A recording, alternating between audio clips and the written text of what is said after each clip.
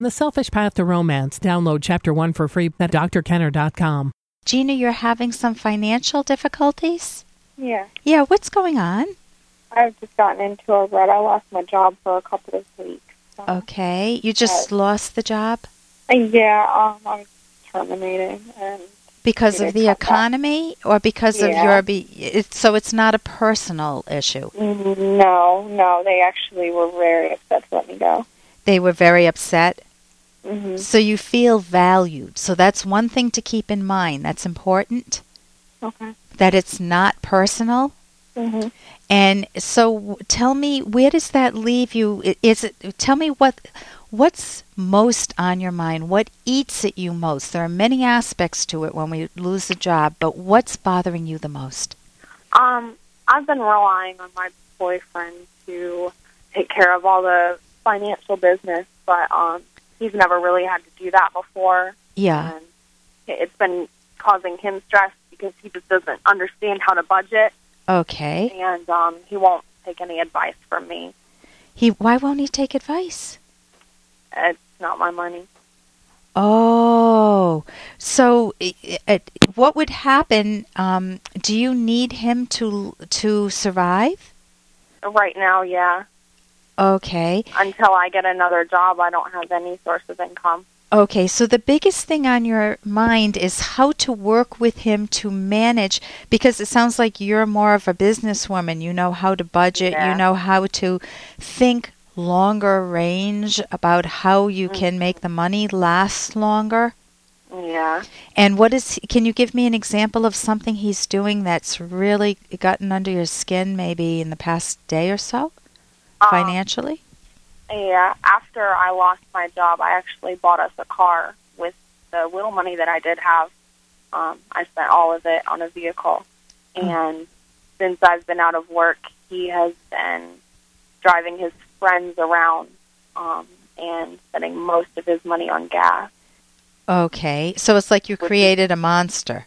Yeah, I feel it like I spent all of my money on something that is causing him to spend all of his money. You know, it's something that hasn't really benefited me. And when you try to reach out to him, what do you say to him to try to... I mean, it seems so obvious on the surface. What are you saying to him? I can honestly say I don't say much. Okay, so you're the type that kind of keeps quiet? Yeah, I'm a waitress, so I've been sort of conditioned to bite my tongue. That's really funny to hear, because I can just picture these awful people, these people where you have so much more dignity than the people that you're waiting on. Yeah. And then they don't even tip you or something, but you've trained yourself to be polite. It's like the customer rules. Mm-hmm. Okay, that ain't the case, honey, in a romantic relationship. So the waitress, is that the job you lost as a waitress? Yeah. Are you able to find other work? Because that sounds like something that's portable. I have found other work. I just haven't started making any money yet, and I'm afraid that as soon as I can, I'm only going to be making money to pay the bills that he didn't pay. Okay, so I'm hearing a few things. One is that this is an opportunity for you to evaluate him. Is he a good lifelong partner for you? And if you ever want kids, is this the type of a dad that you want for your kids? Hey, I got to interrupt this because we've got to pay some bills. 30 seconds, that's it. A very quick ad, and then Ellen will be back. Romance. I wish I knew more about what girls want from a relationship. Boy, I wish I knew more about what I want. Where's that ad I saw? Here it is.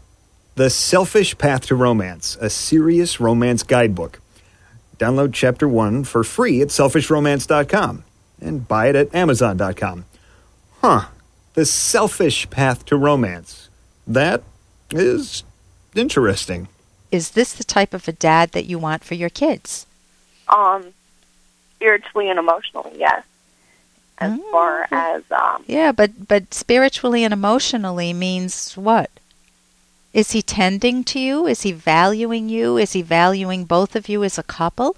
I mean, your stored wealth, the money that you earned by using your mind, You stored it in the finances and money. That's what you get paid for, right? Using your mind. Yeah. Being a good waitress. And is he dealing with your mind well, your money well? Or his money? No. Or is he escaping? Is he evading? Is he running away from a problem and not looking at the facts? Yeah. And if that's the case, what is causing that in him? Are you being rude to him or mean to him? Or are you being so quiet that he doesn't know it bothers you? Mm. And if you're biting your tongue, you need to unbite it. You need to be very good to your tongue. And you need to let it work with you. Yeah. Okay, so let me give you an example of something you might say to him. Mm-hmm. You can say, there's a part of me that wants us to really be able to look back and say that, we weathered my losing a job. We weathered very bad financial times well together. And I want to feel proud of that. I want to feel that we grew closer. That this was an opportunity for both of us to grow closer together and to even feel more affection towards one another. I'm finding that that's not working, and I think it's because I bite my tongue. And my guess, honey, is that you can tell that something's on my mind when you go out with friends. Is that true? And what might he say? It's really hard to say. He has a temper. Ooh. Yeah, he tends to lash out. So what would he say to me? Lash out at me. Give it to me. You really want me to tell you? Oh, I bet. Yeah, without swearing, though. Oh, that'd be hard. I don't think he'd say many words without swearing. Okay, but give me a watered-down version of it for radio. What would he say? Say heck instead of other things. He would mostly just diminish my opinion. You don't know what you're talking about. You're an idiot. You're stupid. That type of a feel? Yeah. Okay. No, it's not your business. It's not your business. Get the hell out of my business. I'll make my own decisions. You can't force me. Who do you think you are? That type of a thing? Yeah. Okay. So if that's the case, you can say, I do have an opinion. I don't like to be shot down. I'm not looking to run roughshod over your opinion. I'm looking for us to discuss this, and I am very nervous. I am very nervous financially, and this is not working for me, and I'm considering selling my car. Can you sell your car?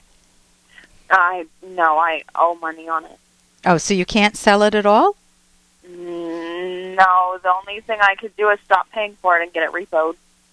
Well, what do you think about that? I'd rather not do that. No, not that. Okay, I understand that.